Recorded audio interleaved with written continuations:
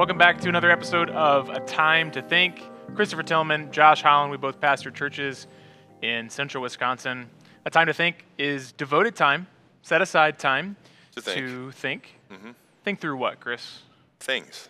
Come on, I've been doing this intro every podcast for 2 months now, and you don't even know what my line is. What are we thinking through? Well, we're thinking through things that we Might believe be are important valuable issues. Where? In what spheres? In the lives of people we care In the about. culture and the church goodness. Wow, you cannot find good help these days. Nope.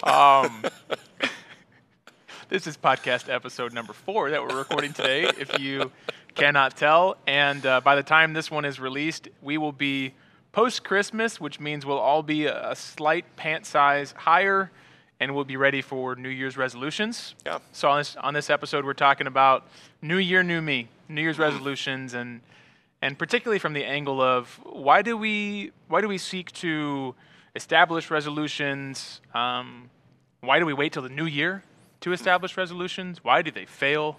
So, Chris, give me a resolution that you've tried that's failed.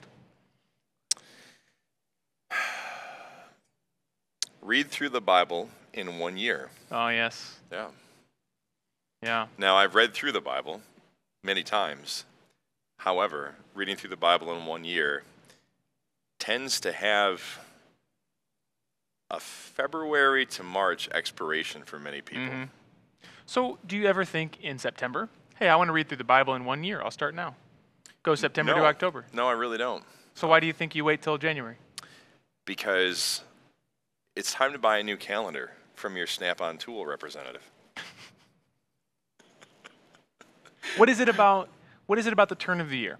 What is it about the newness of January that leads people to do something in January that they wouldn't do in October? Yeah, it's just a marker. I mean, it's just a marker. It's to say, here is something new. Everybody is on the same page, literally on the same page. In your calendar, you turn your calendar and you say, okay, looking at different cars this month on my Snap-on calendar than I did last month. It's different. It's new. So everybody is doing that. They're all looking and saying, yeah, like a reset calendar. button. Yeah, reset button for the culture. Yeah. Is there anything helpful there? I think so. I don't think we'd be talking about it if there wasn't something helpful or truthful to be kind of gleaned from it. But I think to your question, that was appropriate question for any of us to ask, is to say, do you ever get to September and ask the question, well, should I be reading the Bible in 1 year? Can I start now? Mm-hmm. We just don't like to think in those terms because we want to have a concrete fixed point that we hit reset and do something that's different than what we've always done.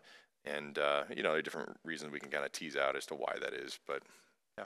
I think that maybe the helpful part of the reset is there's goodness to having regular times of evaluation.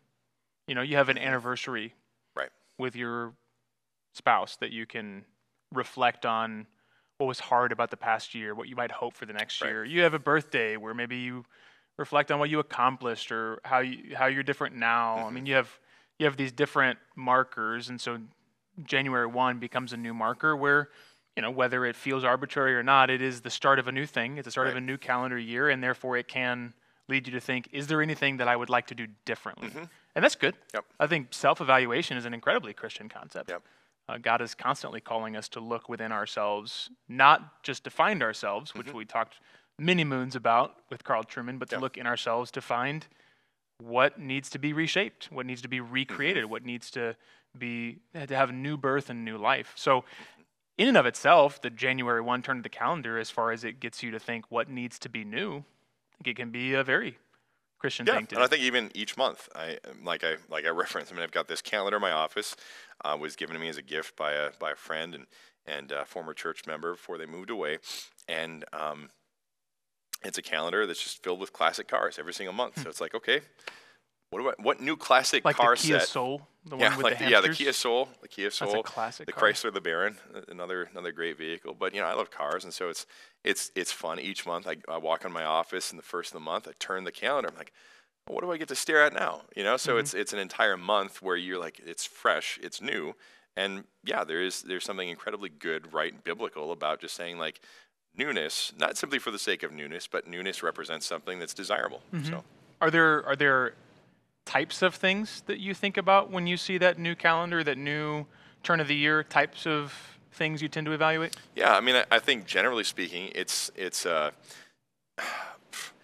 man, I think even the turn of the week for me, I'm a lot of times when I'll drive up here on Mondays, I'm thinking, okay, Sunday is typically the day where I will like not let myself go, but like in terms of like eating, so you try to be good about how you're eating throughout the week.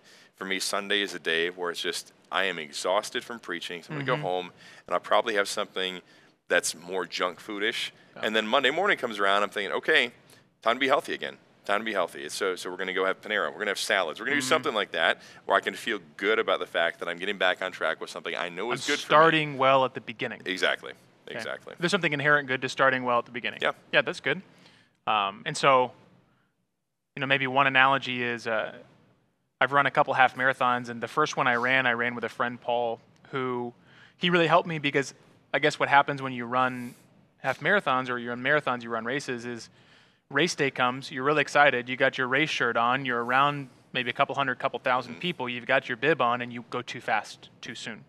And so experienced racers know that you need to pace yourself early on because the first 2 or 3 miles of that 13 or that 26, feel like nothing. Yeah. They should feel like nothing. You should be able to keep it going. But you need to start well, is essentially the point of that analogy. If you start well, you set yourself up. Yep. Just like on Monday. If you start well, then you set yourself up for the rest of the week. January, you start well. Maybe one more reflection on the analogy you just gave with Sundays to Mondays is end of November, end of December is probably the time of year where you eat more than anything else. Sure. So it's natural for you to be eyeing January 1 and going, dietary changes, right. Yeah. So that it's interesting that in your week you gave this illustration of what might happen toward the end of the year. This binging, this feasting, even in a good use of the term, that now leads to us needing to start off fresh. One thing, I want to go back to the Bible reading plan in September idea, because I think this exposes a little bit of our problem with resolutions. The reason that we don't start reading the Bible in a year in September, I don't think is just because we're waiting for a new, fresh reset button. Sure. I think it's fundamentally because there's a thing that we know to be good that we think we should start, but we don't want to start it today. We kick it down the road. Yeah. And so our dear, beloved friend, Justin Davitsky, he has been honest with us that he, for years, had a running joke with his wife about New Man Monday. Remember New Man Monday? Remind me of the details. He was always going to be a new man on Monday. Yeah. But he was always saying this on Friday or Thursday. So inherent in New Man Monday is, I'm going to be a new man. But I got later. chicken wings to eat this weekend. But I got chicken wings to eat, right? That's Justin. So I want us to think a little bit about resolutions in that way. There's something in us, Chris, that knows a good thing, that even wants the good thing, but we don't want it bad enough to do it now. Yep. We want it later. We'll be a new man on Monday. Yep. New year, new me. And it'll be easier on Monday because everybody's doing it on Monday. Right? Do you think that's the reason? You think it'll be easier later? I think so. I mean, I think just in terms of, when people, people don't, generally speaking, and I mean, culture is shifting in some ways in this area, but like, people don't generally want to show up at their office and be like, everybody, I have a declaration to make. I have been eating garbage for many months now. But today, mark this, today, September 4th, just pick some day, September 4th, things are going to change. But if everybody can come in and everybody shows up January 2nd, even working on January 1st, January 2nd, people are like, man, I ate too much, I ate junk, people who go out and drink, drinking on New Year's Eve.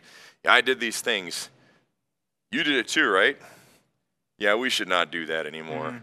So there's just this sense of camaraderie in, I think, a negative way, to be perfectly honest. Like, yeah, we realize we're all doing some stupid things.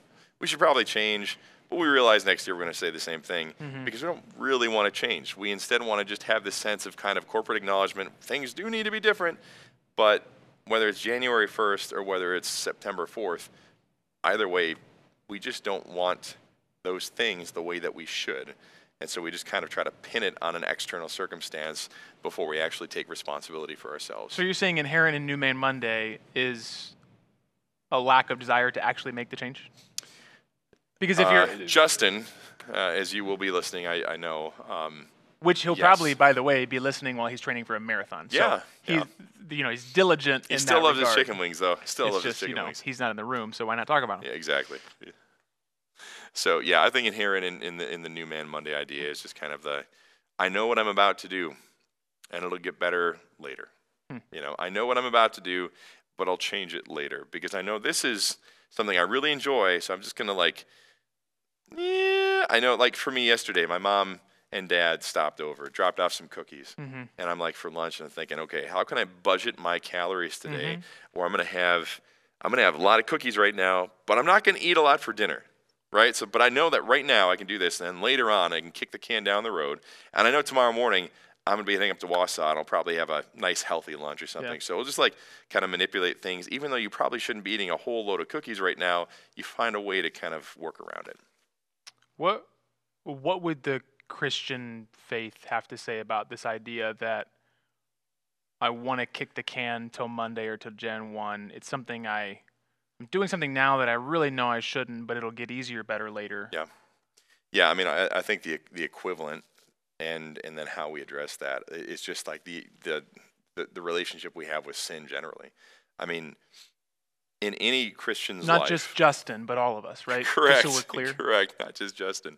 But in any Christian's life, we tend to, so we'll eliminate certain things that are pretty easy to eliminate from other people's perceptions, right? So if somebody becomes a Christian, it's like, well, you clearly are not going to be somebody who's going to be out cussing up a storm. You're clearly going to be somebody who's not sleeping around, clearly somebody who's not going to be out getting drunk or using drugs. These are all things that are kind of easy to clean up on the outside. But we fail to recognize, so Jerry Bridges' a book called Respectable Sins, really helpful book. And it basically just addresses the fact we have sins in our hearts that we really do cherish, and we don't really talk about because everybody tends to cherish them. We just kind of give them proper terms or ways that we can, the classic example is gossip. There's just this desire we have to gossip, and a lot of times it comes across like prayer requests, could you, Josh, could you pray for Beth? You know why you should pray for Beth, Josh? Beth has a problem with lust. In fact, I heard Beth has such a problem with lust that I think she's been cheating on her husband. Now, you keep that between us, but you should really pray for Beth. And so it's, Jerry Bridges makes a good point of saying, just examine what's going on inside there. And so for the Christian, as we address these issues of the things that we do love that we don't want to actually deal with now, we kind of put down the road later. It's because there is a certain comfort that's attached. Sin has a comfort level attached to it. That's what, if sin were uncomfortable, completely uncomfortable, it wouldn't be desirable for us to participate in. And so when we think about things like the eating going into January, it's man, I've got November 23rd until December 31st to eat whatever I want to eat. And when it comes to the Christian life, the sad reality is that we should recognize the fact that in our hearts, if we give ourselves the kind of leash that says, well, tomorrow I'll deal with this, we're making allowance for something that is destructive. It's just like if you're eating garbage for a month and a half, you're not only going to have to stop eating garbage after that, but you're going to have to undo a whole mess that you've made for yourself. And if we make those allowances for sin in our lives, the gospel doesn't allow us to make allowances for sin like that. It says, now is the appointed day. It says, do not participate in the unfruitful works of darkness. As long as today is called today, don't ignore the voice. All these different calls that we hear repeatedly throughout Scripture saying, don't put things off for tomorrow that you know to be good today. Yeah, that's good. That's good. We often don't think about the fact that the hole we're digging, we have to fill in before we can build anything on top of it. It's not only, obviously we keep going back to the diet analogy because that seems to be the one that everyone wants to do. But if you gain 5 pounds in December, you not only have to lose the 5 pounds to start January to get back to where you were to start December, right? But you also have to undo all the habits and that's the biggest thing for me. And when I evaluate myself on a on a Monday diet-wise, it's not just weight gain, it's habits gained. Right. And that's where the sin issue comes in, is when we say, I can put this off till tomorrow, we're engaging in a habit that we're going to have to then break. And sometimes when you're getting over an addiction, the habit is as hard to break. It's the time of day you give into that addiction or whatever that is sometimes as hard to break as is the chemical component of it. And so inherent in the New Year's resolution, if the New Year's resolution is based in, I can fix this later, I can fix this tomorrow, then what it's speaking to, like you're saying, is the issue's not serious enough for me to deal with now. Right. I don't want the change bad enough to do it now. Yep. I really want what's comfortable and easy and potentially harmful more now. Yep. So that's a helpful thing. I think I have maybe two more that we can talk about. One is something I've learned in my marriage. Been married for close to 6 years now, and marriage is a mirror in a lot of ways, because the things you get away with in your own head, you don't get away with when you say them out loud to your spouse. Sure. And they hear your rationalizations and they hear your justifications and they see your habits over the course of a couple of years, and then they go, do you know that you do this? And one of them for me that I had to learn is I would tell my wife a lot of things I was going to do that I never did. Sure. So I'm going to try this. I'm going to do that. I'm going to start doing this. I'm going to give up this. And I would do it for a couple days and then stop. And marriage forced me to come face to face with the fact that I did that. Because I had made that September 4th declaration. Sure. So I had told my wife I'm going to do something, and then I'd either never started it and made excuses, or I'd started it and failed. And my wife just gently at one point said, do you know that you kind of have these big ideas of things you're going to start and you don't finish them? Yeah. Like the running joke in our household is that for whatever reason, I get to the silverware portion of the dishes and I want to be done. I get to the last 10 pages of the book. I just don't want to finish the job. And my wife has shown me that about myself. And where that comes to think about the Christian life is God tells us to let our yes be yes. God takes very seriously that when we say we are to do something, we'll do it. Yeah. And he takes it very seriously because it is at the core of his character. Yeah. Because in Genesis 3, when God says, there will come a seed from the woman who will crush the head of the serpent, he means that. It's a promise. He is, as Hebrews tells us, a God who cannot lie. Yep. And is it 1 Corinthians? It says all of the promises of God are yes and amen in Christ Jesus. So God takes very seriously that when someone says they are to set out to do something, that they do it, because he wants us to take seriously that when he says he's setting out to do something, he will do it. Yep. And I've reflected on that as a husband, that I want my wife to see a man who, when he says he's going to do something, will do it. Which means I need to be more careful with what I say I'm going to do. Yeah. Now, where that plays into New Year's resolutions is to say, it doesn't help me as a husband or a father or as a pastor or as a friend to tell all my friends about these cockamamie ideas of New Year's resolutions I have. Yeah. Because they could be any number of ideas. I've always got one that I could start. I love starting things. Yeah. But it doesn't build a ton of trust in Chris, my friend or colleague, if he sees a man who's constantly starting and never finishing. Because resolutions, no one says, my New Year's resolution is to start a resolution. You're supposed to finish something. Yeah. And I think in regards to resolutions, we need to take seriously what it says to the people around us if we start a thing and don't finish it. Yeah. And marriage has shown me that's cool. a serious thing. Thanks, Morgan. Thanks, lady. She's not listening. I've told you that. She has to hear me talk about all the podcast ideas before we record them. Oh, so, yeah. Then she checks out. But she doesn't get your content because you're not there. That's true. That's true. I should tell you that. You should listen to the podcast to listen to Chris. Yeah. One more thing I'd love to get your thoughts on. New Year's resolutions by nature are usually quantifiable, right? Sure. I'm going to give up this for a length of time. Yep. I'm going to start this. I'm going to attain this degree or this. I'm going to lose this amount of pounds. But I see in the scriptures that often what God is calling us to change and to grow in is unquantifiable. Be self-controlled. Be gentle. I've said before that the most annoying of the elder qualifications for me is to be a lover of good. When Titus says, be husband of one wife, I can go, nailed it. I can do that, yeah. All right, quantifiable. When he says, be able to teach, I think, okay, I need to get better at it. I need to grow in it. But like, yeah, I can teach. Sure. It says, be a lover of good. That is an annoyingly unquantifiable What's that thing. supposed to mean, right? Yeah. Be faithful. That's a biblical command. Yeah. How do you see things like faithfulness, loving good, gentleness, self-control, fruits of the Spirit, joy, peace, patience, kindness? We talked about contentment. Yeah. All these unquantifiable things. How do we see that in regards to resolve to start something new? Excuse me. You know, I think when it comes to the resolve,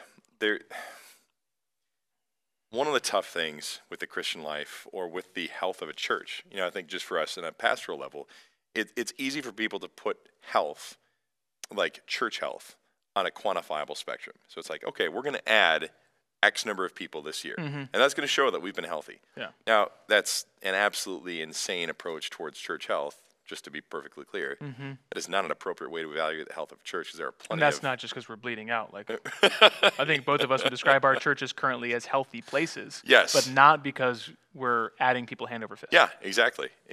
And so we love the health of our church, and we love the health of the church because it's evident in things that, quite frankly, aren't quantifiable. Because the nature of the Christian life is not a quantifiable reality. Now, you can take the pulse of the church, the pulse of an individual, by looking at certain things that might be quantifiable. So it would be appropriate to say, like, are people leaving the church left and right? Okay, if the church is experiencing massive hemorrhaging of members, man, take that as a pulse opportunity. Right. Why? And you ask the question, why are they leaving? If they're leaving because they're pursuing sin, they're leaving because they don't like sound truth and they're going to some bizarre cult, well, okay, that doesn't mean there's something unhealthy. However, you can evaluate the nature of health as it's reflected in these types of things. And so I would say when it comes to the nature of somebody's spiritual health, personally, it's almost reflected in the presence of the opposite. And that basically would say, like, okay, you may not be able to see that you are a more loving person by just thinking, am I more loving? But you think about, what does the opposite of love look like in my life, typically? What does it look like for me to be unloving toward people? And you can quantify that, right? So you can look and say, have I been more or less prone to be snappy and angry with my kids? If I see an uptick in that, uptick in the frequency of that, then that's evidence of the fact that my resolve to be a more loving person is not there. Yeah. Right? And so I think sometimes the presence of the opposite is a better indicator sometimes for the non-quantifiable realities that we look for, simply because, like, that's the gross exaggeration of something that should not be present there. But then what is the resolve to change the non-quantifiable look like? Yeah. Because it doesn't look like on January 1, I'm going to, and don't all Christians feel this? We hear a sermon and whether it's an exhortation sermon about what Christians should do, or it's a sermon about what Christ has done, we listen to the sermon and we say, I'm not that. I need to change. But it is a change, and it's like, okay, well, I need to change and spread the gospel more, but does that mean once a week? And it's another one of those unquantifiable things, but we feel a need to change. What is the resolve there to change the unquantifiable? Yeah, I think the initial resolve, without trying to sound hyper-spiritual, is to say, like, you should legitimately take up the case with the Lord over the issue, and just say, okay, if I find myself to not be as prayerful as I should be, and this is the vast majority of Christians will identify with this at some point, to say, I look at myself and I don't think I'm praying for other people the way that I should. Okay? So first of all, take it up before the Lord, because no amount of personal effort is going to bring about the good fruit that God desires for his people. Because the fruit that God bears in the life of his people is ultimately, it's a product of grace. And so you come to God and say, I don't find myself to be a very prayerful person, so I'm just going to acknowledge that to you, and I need you to change that in me. And so that's where there's a huge difference between the resolution of a non-Christian and the resolution of a Christian, and the resolution over matters that are non-quantifiable and matters that seem like, oh, you can just put them down on a calendar. It's because you're actually going to the Lord and you're saying, I can't produce this myself. I need you to produce this in me. And quite frankly, you're going to probably make things evident to me where Augustine, the absence... give what you command? Yeah, absolutely. Give what you command is this Command assertion yeah. that what God needs and desires and demands of me, I just can't do. Right. Which is why it's so beautiful when Paul says, work out your salvation with fear and trembling. Yeah. Essentially, resolve to do better, but work out your salvation with fear and trembling because it is God who works in you to will for his good pleasure. Yeah. So I love that. You start by taking it to the Lord and saying, I can't change. I need you to change this in me. And I think that's one scriptural principle that helps is if you're resolving to change something, start there. I need the grace of God. This is why the Apostle Paul, who many would say is the greatest Christian save Jesus, right? If you can call Jesus a Christian. Right. He's the greatest man in the Christian faith under Christ. Right. And yet in 1 Corinthians 15, he's able to say, I have worked harder than any of the other apostles, yet it was not I, but the grace of God in me. And if he can say that, we need to have that same posture that there are things that I need to be resolved to change, but even as I work hard, it will only take effect if it's the grace of Christ in me, which is why that same preaching that drives us toward change needs to drive us toward the grace of Christ so we can feed on Christ. Before we go, maybe two thoughts, and I'll try to be brief here. Yeah. If we're going to have quantifiable resolutions, attach them to the unquantifiable traits. So let's say you are like many people who January 1 hits and you want a diet change. If your only diet change is because you want to look better or lose weight or fit in a new pant size, I think that resolution is going to fail pretty quickly because there's a reason that you wanted to eat now. Sure. You're going to go back to the comfort. Right.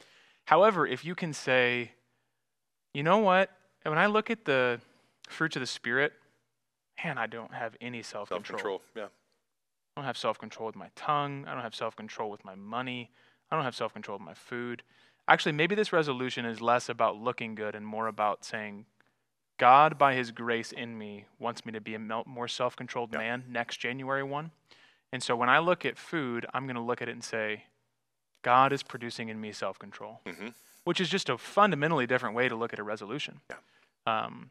So that's one. If you can attach essentially a physical resolution to a spiritual truth, then it's going to help. Yeah. Two is, I would say, for the Christian, have a good view of work and rest. Have a good view of work and rest. I've been studying a little bit about just the way in which God created the world, and before the fall of man, you have 6 days of work and 1 day of rest, and then you have the Sabbath and the Mosaic administration, and then you still have Jesus as the Lord of the Sabbath, and then you have Hebrews saying there's a Sabbath rest that yet remains, and so we still have this work and rest dynamic, and the biblical work and rest dynamic is 6 days of work and 1 day of rest, and I would say we can use that component in regards to our spiritual growth as well. Don't wait till January 1. Start on Monday, right? Yep. Take your day of rest on Sunday. Go receive the grace and mercy of Christ. Sing the mercies of Christ at church. Rest from the weariness of trying to fix yourself. And then start back up on Monday and say, God, by his grace, is calling me to be renewed in my mind, is calling me to be more, to make every effort, 2 Peter says. And I'm going to do it for 6 days. And I'm going to pursue his grace and mercy and make every effort for 6 days. And then 1 day a week, I'm going to say, to a great degree, I need to rest from trying harder. And for me, what that looks like in my life is 6 days a week, I am voraciously reading. Just always reading. I'm looking at my preaching and saying, what can I do better? I'm looking at my ministry and saying, what can I do better? I'm looking at the church saying, what can I do better? What can I do better? What can I do better? I'm reviewing these podcasts. How can we do better? How can I say like less? I mean, all these different things. And then on Fridays, I say, I'm not going to try to get better today. Yeah. Because God in Christ has worked for me. And it's a good application. So we don't have to wait till January 1 and then have this unending resolution in which we never rest. We never lose enough weight to stop. Right. We say, I'm going to work for 6 and rest for 1, and I can start that this week. That's pretty practical. All right, man. That's what I'm trying to do. Be practical. Thanks for taking some time to think. If this was helpful, rate our podcast, send it to a friend, and tell us what you'd like to hear about.